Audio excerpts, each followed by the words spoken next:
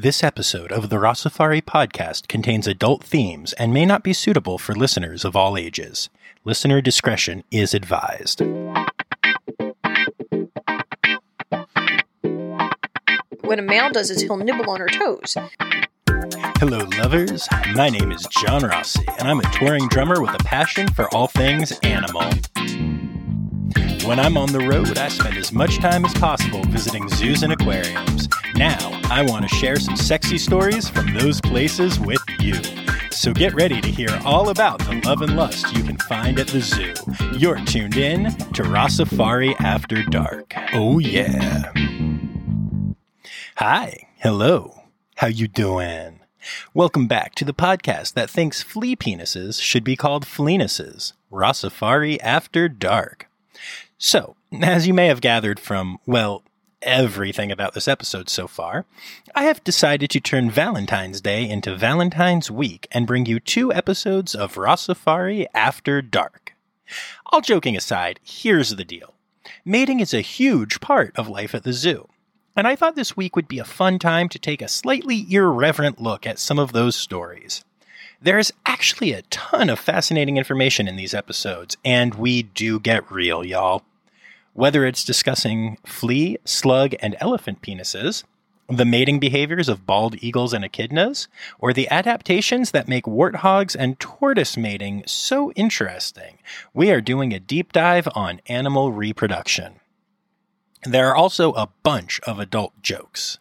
Nothing too crazy, and certainly nothing I think you'll find offensive, as that would never be my goal.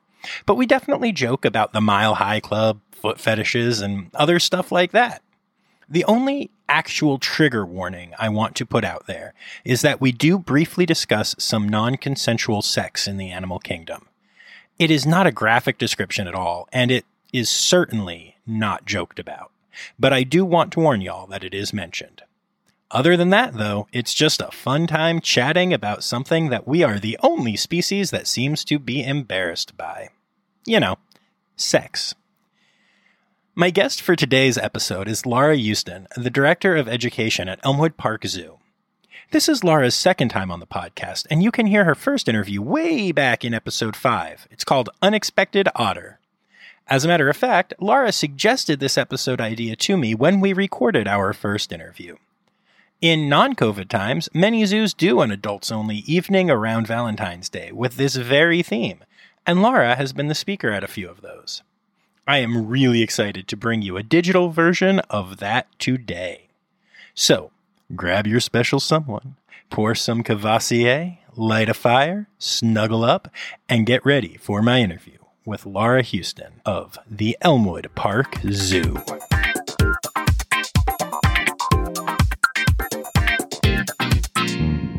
All right, so tell me where we are, who you are, and what you do here. Got it. We are at Elmwood Park Zoo. My name is Laura Houston, and I am the Director of Education. Yay, welcome back. It's nice to have you here again. Thank you so much. It's great to be back. Now, last time we had all this nice flowery conversation about, cute little animals and stuff. But today it's Rossafari After Dark. We're here to look at the other side of the zoo. So let's talk about some romance and mating behaviors in the zoo. And no, I'm not talking about your keepers. I know you have some stories there too, but we'll keep those ones private. So it's one of my favorite topics to talk about because I think a lot of times when people think of zoos, they think of it just from a young kid perspective. But there's so much more to zoos, as I know you cover often in your podcast. But there is a whole realm of really interesting information about mating behaviors and why zoos do what they do, which I think is really, really cool to be able to cover. And I think I want to start with some of my favorite animals and some of my favorite animal stories. But I think when you talk to people, one of the first things they want to know is, does an animal love? Do they love like we love? And the answer is really, we don't really know. We certainly know that there are attachments, and for anybody who has a dog at home, not a cat as much, but, but if you have a dog at home, certainly that dog shows affection to you, particularly with certain animals bond.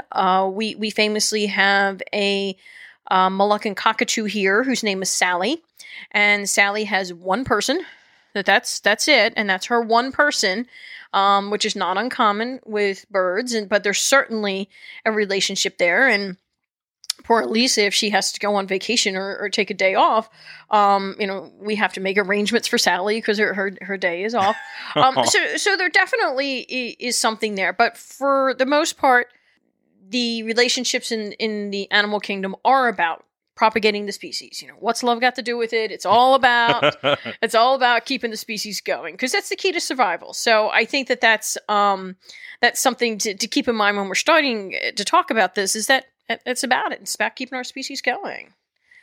So for me, I have some favorite animals when you think about it. One of the ones I know people talk about a lot are rabbits. When you think of multiplying, you think of rabbits. Mm-hmm. And that's not without reason. Rabbits they're not monogamous. They will mate as often as they can. When you think about it, a rabbit can get pregnant every 32 days or give birth every 32 days. Wow. So it's a 32-day gestation, and the female rabbit can get pregnant the day she gives birth. And if you're talking about a litter of 8 to maybe 12 babies, it's a lot of reproduction. It's a lot. But when you think about it, in the case of a rabbit, you're talking about a prey animal. The infant mortality is very high. The survival rate is a struggle. So in order to keep a prey animal like that going, keeping a species that is a prey animal, you have to have. There is a lot. But when you also think about the actual act between two rabbits, it's incredibly quick. It's not just about keeping the species going. It's about that moment, making sure that you are not vulnerable for more than about 15 seconds. And that's it. And now the male rabbit in that 15 seconds is, when that moment comes, his two back feet do lift up off the air, and it is a great moment. But it's also about keeping the species going, about being safe even during that moment as well. Where you have a very difference with bald eagles, for example. Apex predator, there's nothing really up there. They can take their time a little more, but they also can put themselves in a very vulnerable situation. Bald eagles will come together and clasp their talons together, and they will spiral down, and it could be almost a mild drop that they are attached to each other via talons, and they don't always pull apart at the end. Sometimes there are stories of eagles getting injured because they have plummeted during mating. Oh, wow. So you do have, there's an animal who doesn't have to worry about vulnerability necessarily, that puts himself in an incredibly vulnerable situation. Wow, that's really incredible. I do like the fact that most of what you said about rabbits kind of pertains to high school boys, too. Yeah. That's fascinating about eagles. I did not realize that that's how they do that. Yeah, and Mile High Club, it is about a mile up. Oh, about I like a mile it. up. Yeah. And they do spend time circling, mating each other. In fact, I yesterday, and I live about a mile from the Delaware River, and there was a mating pair over my house, and it almost looks like they're fighting, because in a way they are just getting themselves up to that moment. All right. Well, that's fascinating. Very cool. Very cool. So one of the other things I think to let people know, and I'm sure it's probably come up many, many, many times on your podcast, is the species survival plan. Oh, yeah. Yeah. So just to remind everybody, it's basic reproduction in the zoos is all connected to the species survival plan. So it's something that we work with as well, which makes it a challenge on occasion. When you think particularly, big cats are the one that leaps to mind. Big cat mating is not easy, both in the wild and in captivity. It's not easy. Cats do have, the male cats do have barbed penises, so it's painful. So when if you take a lion, for example, when a male lion is mating with a female lion, it's a very, very short time because it's painful to her. So they will go over 3-4 days, multiple times. So it's quantity versus quality. They're not really worrying about the quality. They're just doing as many times as they can over multiple days. And that's, they won't eat, they won't sleep. They might be every 20 minutes or so. And it's very aggressive from both ends, because if it's uncomfortable for her, what often happens with big cats, with lions, tigers, jaguars, is when they're done, she's going to be upset and she's going to swat him. Sure. Yeah. No, that makes sense. So, when you figure if she's swatting him afterwards, she could rake her claws across him. She could go after him. So it's definitely a challenge when you're with, particularly in zoos with big cats. That's a huge challenge to be able to introduce them, because with the exception of lions, they're solitary. So you're introducing them. You know that this could have a rather violent end, in that they could go after each other. And it has to happen a lot to be able to be successful. Yeah, makes sense. And for those listening who don't know this, there's kind of this myth that the male lion is this big ferocious animal. And I mean, they are, don't get me wrong, but lionesses are actually the ones that do most of the hunting and are incredibly ferocious, fierce animals. And so, yeah, the idea of a lioness going after her mate is really scary. And yeah, I can't imagine what that would be like to be a keeper and see something like that start to happen. And you can't go in. You can't go in. No. You can't intervene. Oftentimes in zoos, keepers are standing by with means to separate, hoses, fire extinguishers, things along those lines. And but it's definitely a scary thing to do, to put them together. And that's if they even get along. Right. Because you have situations where they may not. In fact, I worked at another zoo for a while, and we had three male cheetahs, highly desirable to breed on the SSP. They were not largely genetically represented, so you really wanted to get that genetics out there. And they were three brothers that were related. Brought in a female to introduce, and she did everything she was supposed to do. She rolled around, she rubbed, she said, "Hey, baby, I'm ready." She's doing everything before they introduce. Same thing, the male, he's all excited, ready to go. Introduce him.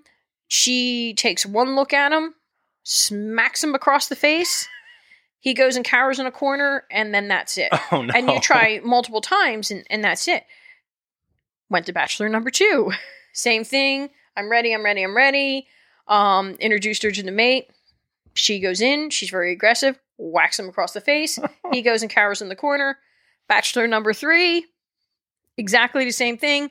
Whacks him across the face. He cowers in the corner. So for almost 2 years, they tried to introduce these incredibly needed genetics, and she was having no part of them. Wow. Worked with the, of course, the zoo, the AZA and the SSPs, and went to another zoo. No problem. Had cubs and did great. So you have to make sure they like each other too. Right. And it's not, there's no emails or courting in a way that we know in advance. So yeah, it can be a challenge that way too. Definitely. All right. Well, that's kind of a scary side of sex at the zoo. All right. Jeez. Well, now there are some fun sides as well. I mean, I have to say one of my absolute favorite, if anybody in any zoo has ever gone past a Galapagos or Aldabra tortoise exhibit, that's always fun. Those of us in education learn very quickly to be able to say, no, he's giving her a hug, or they're playing leapfrog when you have to answer that question. But tortoises are one of my favorite for mating, because obviously they move slow. Nothing is particularly fast with the tortoise. Now, some tortoises are faster than others. But to be able to get a mate attracted, what a male does is he'll nibble on her toes. And when you think about it, when we say that nibble on toes, we kind of go, oh, foot fetish. Oh, that's a little weird. But when you think of a turtle, or a tortoise, it's the only thing out. Right. Yeah, the toes. Makes sense, yeah. So he'll often nibble on her toes. There'll be lots of grunting. But then he has to maneuver behind her. And that's not an easy, fast thing. And when you have a $500 pound, well, more than $500, a 500 pound Aladabra tortoise, it's a slow move. And then he needs her to cooperate because she has to lift up her hind end a little bit for him to be able to fit. Now, and of course, I'm sure all your listeners know that tortoises and turtles, the males have curved shells to help fit over the female shells. Females have flat on the bottom. So, I mean, it's not necessarily an easy thing for him to do. And then, if she's not cooperating or she's losing interest, he has to get down, go around, nibble some toes, maybe headbutt her a little bit, climb back on. And, it's going to take a little while. But that was always one of my favorite things in any zoo when you come across and you hear those grunts and you just know what those grunts are. Oh, yeah. I actually, I have a story about that. So the first time that I saw tortoises mating was in a 9th grade science class video. And, in a video? Yes, even. Okay. And they showed it and I heard it and I heard the noise. And I remember being like, okay, did not expect that grunting noise. Just nope. And then I was at the Maryland Zoo maybe 2 or 3 years later. And all of a sudden, I'm not even at the exhibit, and I hear this grunting noise, and I just burst out laughing. It stuck with me years later, and I was like, I know what we're about to see. Walk over to the next exhibit, and sure enough, there it was. I have watched many a parent that are suddenly thrust into that conversation when they weren't ready for it. Yeah, that's fair. That's fair. Yeah. So there's definitely some fun aspects of it there as well. I like the foot fetish. That's pretty great. Yeah, and hey, this podcast doesn't kink shame. So if you're into foot fetishes, exactly. No worries. If that's your thing, no problem. I am here for it. Yeah, I do always find it amazing the adaptations that animals have for mating behaviors, whether it's a barbed penis or a curved, plastron or things that humans don't have, only animals do. Oh yeah. One of the most complicated penises in the world is that of a flea. And Really? and if so, y'all Google it now when not at work, not for work. When you get home, Google pictures. And it basically looks like a Swiss Army knife. There's all these little apparatuses and things. I don't think we know yet in science what all of them do, but there's all these different apparatuses and things like that. And there's a ton of adaptations.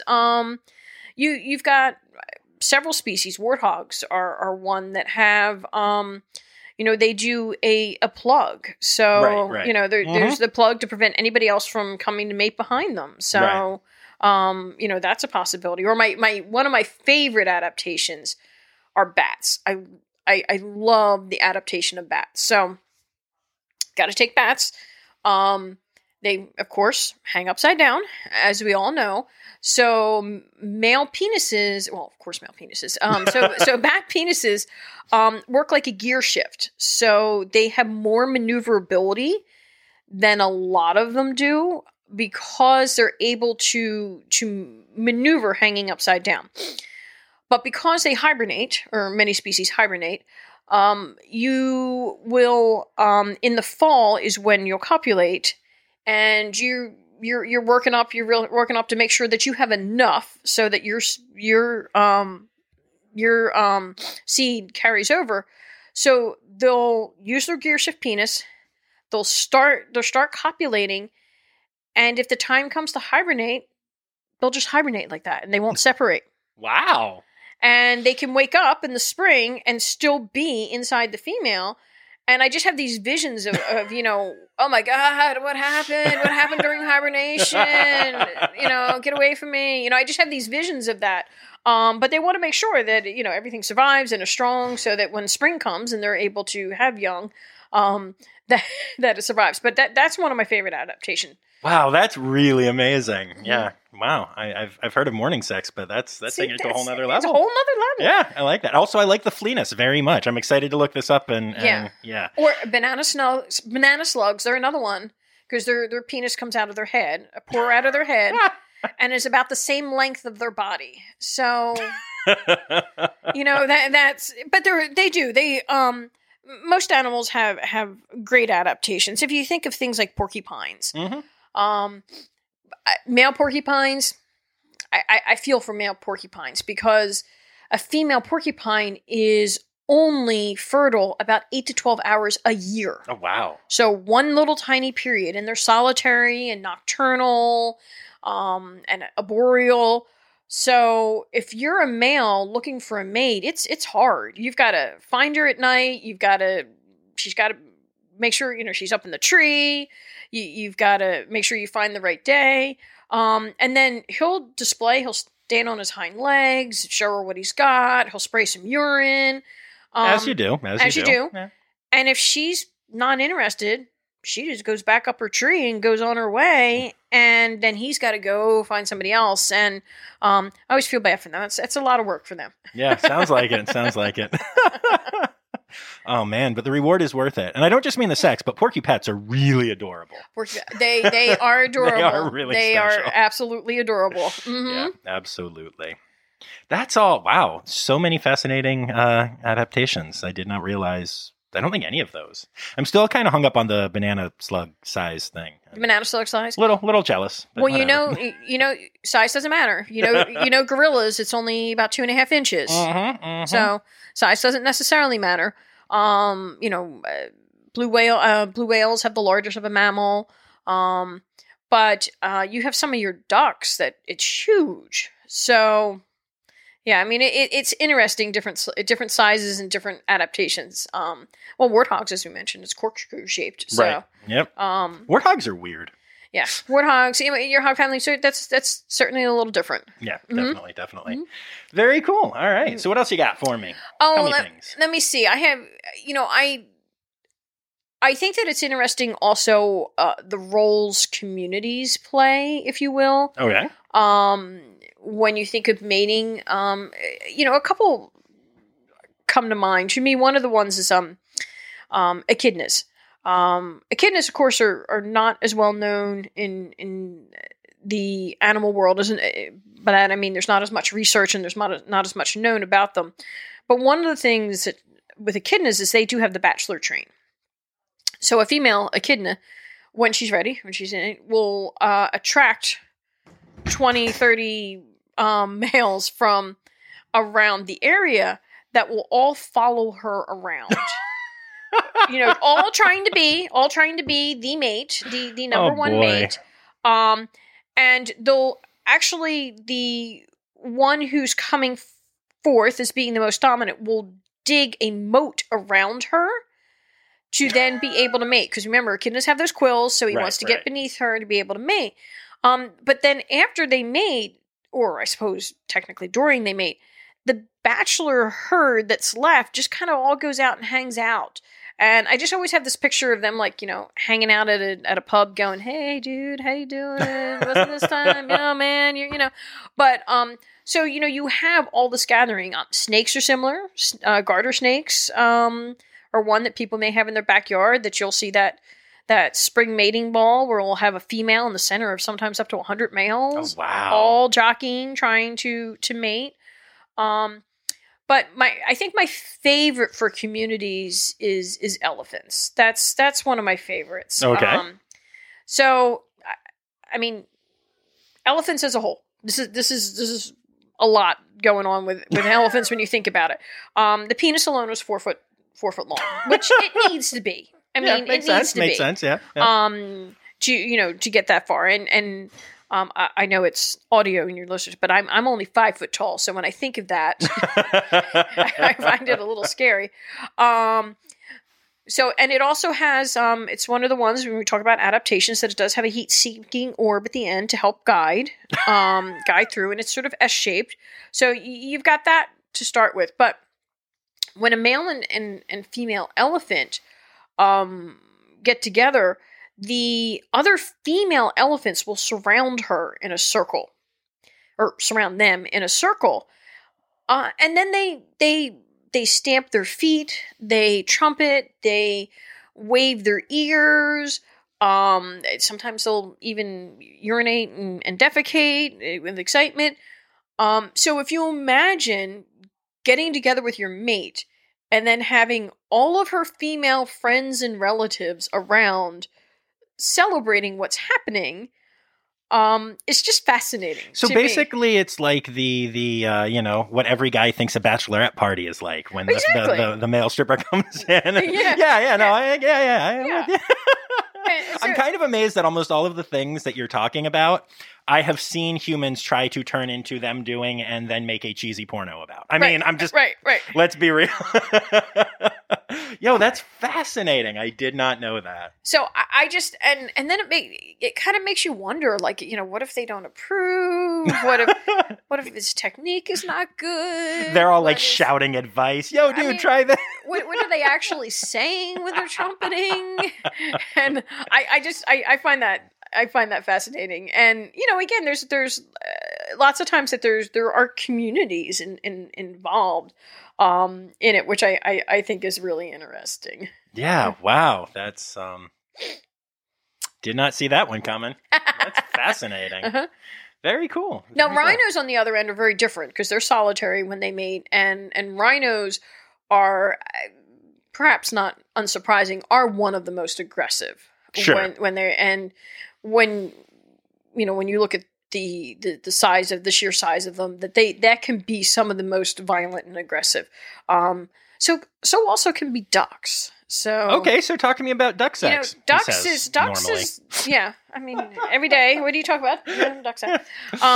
With ducks, you can have multiple males trying to go for one female, and it's in the water, and she can actually drown from them trying to go after her. So, yikes. That can be one of the most violent as well. And you see a cute duck or a cute duckling, and you don't think about that, but that can be really, really aggressive and violent. Makes sense. Yeah, I know. I've heard rumors of like the term, duck rape before, and I guess that's. Yeah. Interesting. Wow. Yeah. It's, this is one of the reasons I think that it's really important. We always talk about on this podcast how important it is to not anthropomorphize when it comes to animals. And it's hard sometimes, not to do that. But in this case, it's definitely a great example of, a lot of this stuff is not really gonna be okay for humans, but it's how it works. Well, if you think of something simple too, like a giraffe, male giraffe tells a female giraffe is ready to mate by drinking her urine. So maybe that's okay for some. Right, yeah. Again, no kink shaming. Yeah. No kink shaming. Maybe that's okay for some. Generally, most of us, that's not. But when humans see it, if you have two giraffe on exhibit and the male is drinking her urine, the response is always, "Oh, that's so gross. That's so gross." But think of a giraffe and think of how hard it is for a giraffe to mate because, the size of its legs and, again, talking about distance to travel, it's not easy for him to be able to do it. And they are a prey animal and you're putting them in a vulnerable situation. So, a little drinking urine to make sure it's not a wasted effort and it's the right time is absolutely appropriate. So when they're drinking the urine, are they able to, for lack of a better word, taste the hormones, basically? Yeah. So it's similar to like a pregnancy test, honestly. It just, we don't use our tongues for those. But makes sense. I think that when you talk about that, when you realize the fact that, unlike a rabbit that is, many female rabbits are fertile almost the whole time because, again, every 32 days. When you're talking about a giraffe, that's a lot of effort to put yourself in a vulnerable position. So it makes sense to do something along those lines. Yeah, no, definitely. Yeah, a lot of weird stuff. A lot of violence, too, like you were saying. I know the last time that I was here, I was sitting right where we are right now, holding a spider. And it was amazing. And I again have heard that there's the old black widows eat their mates afterwards and stuff. How much is that true? And talk to me about spider sex. Oh yeah, it's definitely true for some species. So, but praying mantis will do the same thing. The female will after they copulate, the female will often, many times, kill the mate, a lot of times it's for food. It's the immediate food source because Sure. she's then going to need food. Mm-hmm. So it's often that situation. But there's been some really interesting adaptations in the animal kingdom for that. There are some species of spiders that now bring offerings instead. Oh, okay. They'll bring a fly, say, wrapped up in the cocoon, and they bring the offering. So it's almost like before they kill her, they go, "Here you go, Right, eat right. have this." There is another species, and I'm sorry, I forget the exact species, where the male has a heart attack at the end of copulation, so she doesn't kill him. I'm not sure that that's a better adaptation because you're still ending up not here anymore. But they also, again, very often have the similar idea of if he does have a heart attack, then he's there, and another male is not going to be able to come in and displace his sperm. So, it is very true, and they often have some elaborate mating dances on webs and things like that. So, yeah, not every spider species, but definitely some. And again, most often it's food related. Right. It's the first food source. Quick question, and this might be, I don't know if this is a question that you can answer even, but do we know if those animals know that they're going to die? Like, are they just like, okay, it's my time, I'm going to go get to do this cool thing I want to do and help propagate the species? I am so anthropomorphizing, but you know what I'm saying. Right. Or like, do they willingly go to their death? Because I know a lot of people who would be willing to die for sex, I think. But, or are they just, oh, crap, you're doing what now? Ow. I would have to think that to me, it's the preserving the species. So there is a mammal, and I apologize, we're going to have to look up the small mammal's name, that will actually mate itself to death. It's time for interrupting John. All right, y'all. The name of the species is Antechinus. The Antechinus is a genus of small marsupial that lives in Australia, and they're kind of like cute little mice-looking creatures. They're pretty cool. And here, you thought I was going to say high school boys again. All right, back to the interview. Oh, wow. And it's not an instantaneous or a mate killing it. The drive is so much to preserve its species that it will actually keep mating till its hair starts falling out, it loses its body mass, until it literally dies from exhaustion from mating. So I think the drive to keep the species going is just more prevalent. Okay, that makes sense. That would be, my best guess on that. Interesting. I'll have to look up what and mammal that is. We're gonna have to look that up because I can't remember the name right now. But I'm sticking with high school boy until I find out otherwise. It's time for interrupting John again. Okay, y'all were right. I did make the high school boys joke again. Back to the interview. But by that token, there are species that do mate for life. Yeah, that's true. Yeah. So there is the other end of species that do mate for life. So you get a little bit of both sides. Yeah, and I know there's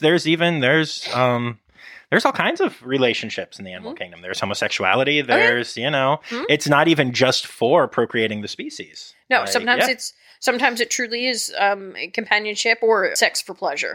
Not just for mating. Dolphins do as well. So that's it's definitely something that happens out there, and there's lots of examples. Of course, one of my favorites, and people I'm sure have heard the story of the book "And Tango Makes Two" from I think it was Bronx Zoo, where they had two male penguins that kept wanting to raise an egg and kept trying to hatch a rock, and then eventually they gave them an egg and they raised that baby, and that's great. Yep. Yeah. Very cool. Love it. Of course, I think they later got divorced, but that's okay. Yeah, hey, it happens. Well, that's because even mating for life, sometimes, particularly in penguins, sometimes they do split up, and sometimes they do,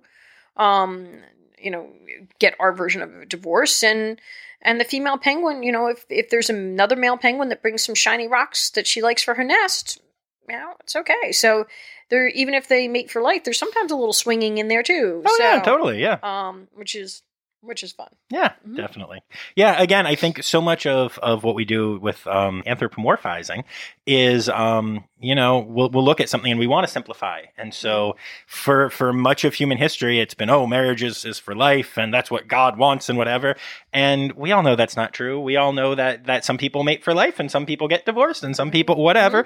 And I think you see that in the animal kingdom without shame. Right. Which is nice. But I think I think sometimes we oversimplify things. Well, and I think that there's a practicality.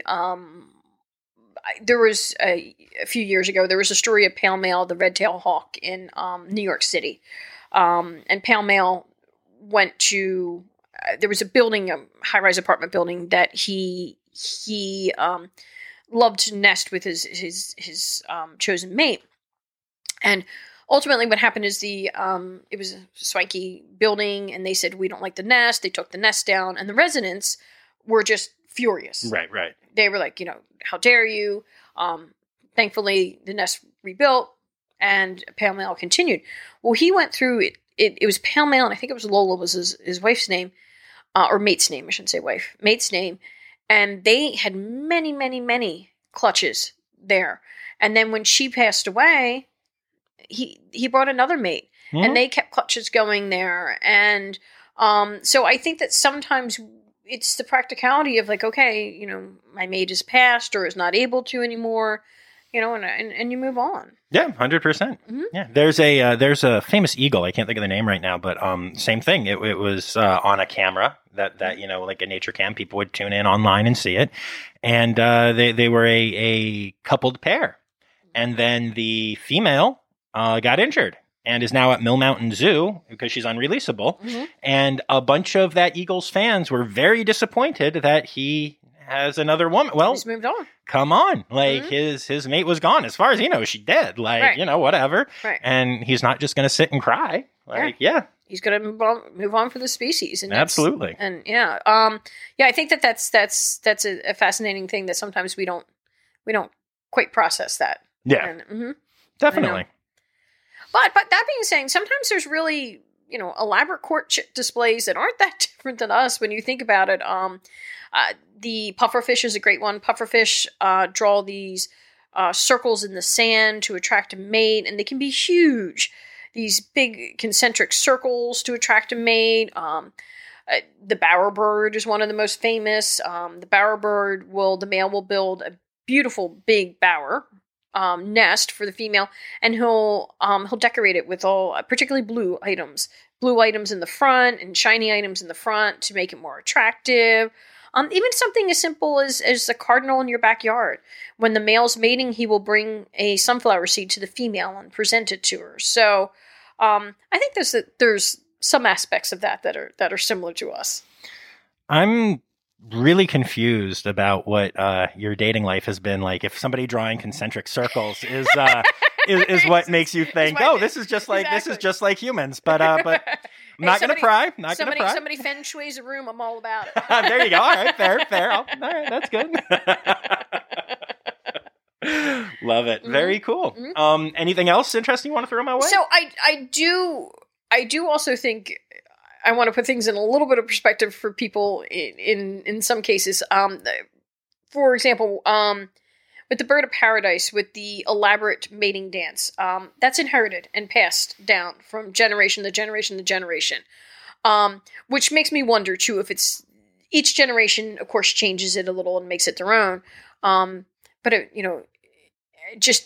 I would love to see if somebody's done a study to see just how successful, like if one generation has a really good mating dance and then they keep it going if that's successful. But I just to put things in perspective, the crowned crane, of course, we're very familiar with the cranes and the elaborate mating dances that they often do. But they do mate for life. So whooping cranes, sorry, I said crowned cranes. Whooping cranes do mate for life.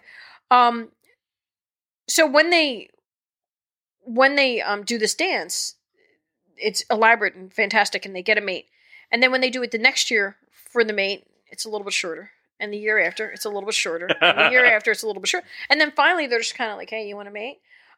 So I think that's not unlike us. Yeah, no, definitely. You might have that initial honeymoon where everything's great, and then it fades off a little bit. But I think that's an interesting parallel to us. And no, that's really funny. I love it. Mm-hmm. I love it. Very cool. So why don't we? Did you have anything else that you wanted to say? Or are we good? No. Okay, cool. I've been yakking on about it. So no, I love it. That's great. So why don't you, while we've got my listeners here, tell me a little bit about Elmwood Park. What's going on here? How's life at my favorite zoo? So life is good, different, and new and unique, just like so many other places. We are getting ready to fully reopen for the spring. We are open Wednesday through Friday in the winter, taking opportunities on Monday and Tuesday to save some staff costs and also take some time to refocus on those days. But it's really what's been most interesting, and I'm sure a lot of people have told you stories of their organizations and how they've overcome and how they've come through or how they've struggled through COVID. But for me, one of the things that I think has been most interesting is how it's really bonded us as a team. Not that we were, we weren't unteam-like before. Right. But it has really made us so much stronger as a team, which has led to better programs, better guest engagement, better animal care, better everything across the board. Has been really great. But we're looking forward to an exciting spring. We have some renovations in our birdhouse coming up that we will hopefully be able to share with people. If you haven't been here for a little while, we have 2 new rheas on exhibit. We have a new capybara. Not capybara. We have a new peccary exhibit. Sorry, I couldn't think of what she was. I have a new peccary. Joni! Yeah, Joni. She's one of my favorite animals in the zoo, and I couldn't think of it for a second. We have a new peccary exhibit. So I'm looking forward to a really good spring. I think we're going to Very have a cool. great And you spring. guys have a baby sloth coming here soon, right? We do. We have a baby sloth coming. Very cool. Mhm. Very excited. Can't wait to see the sloth. Mhm. Very cool. Awesome. Are there any conservation organizations or anything you'd like to give a shout out to?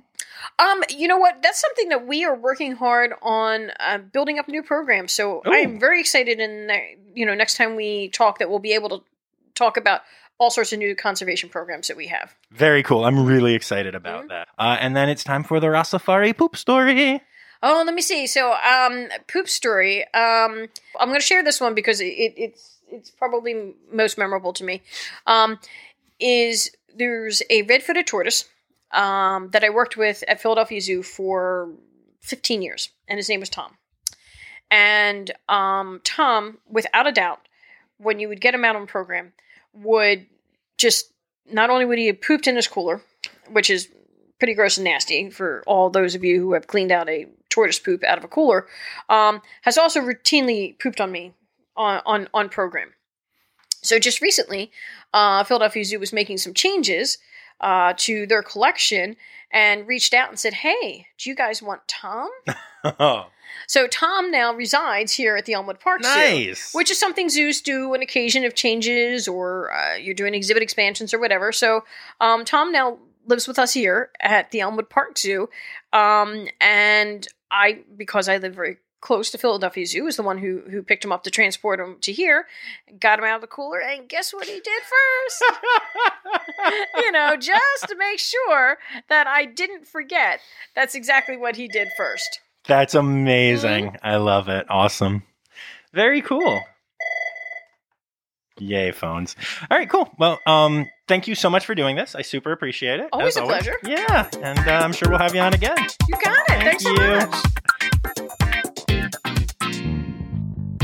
Oh, I just love Laura so much, as I love everyone and everything at Elmwood Park Zoo, but y'all know that already. It's such a great place. You can check them out online at elmwoodparkzoo.org, and of course, they're on Instagram and Facebook and all that good stuff at Elmwood Park Zoo. I hope you guys are enjoying Rossafari After Dark because I am having an absolute blast with this. And so just a quick reminder, y'all. The words sexy credits backward are Yexis Steiderk. Well, that's our sexy show. I hope you found it titillating. The Rossafari After Dark theme song was composed and performed by me, John Rossi. Listen and subscribe on any podcast app. Please take the time to leave a sexy review as it helps others find our podcast. You can find Rossafari on Instagram and Facebook at Rossafari. Now stop listening to me and go visit a zoo. Oh yeah.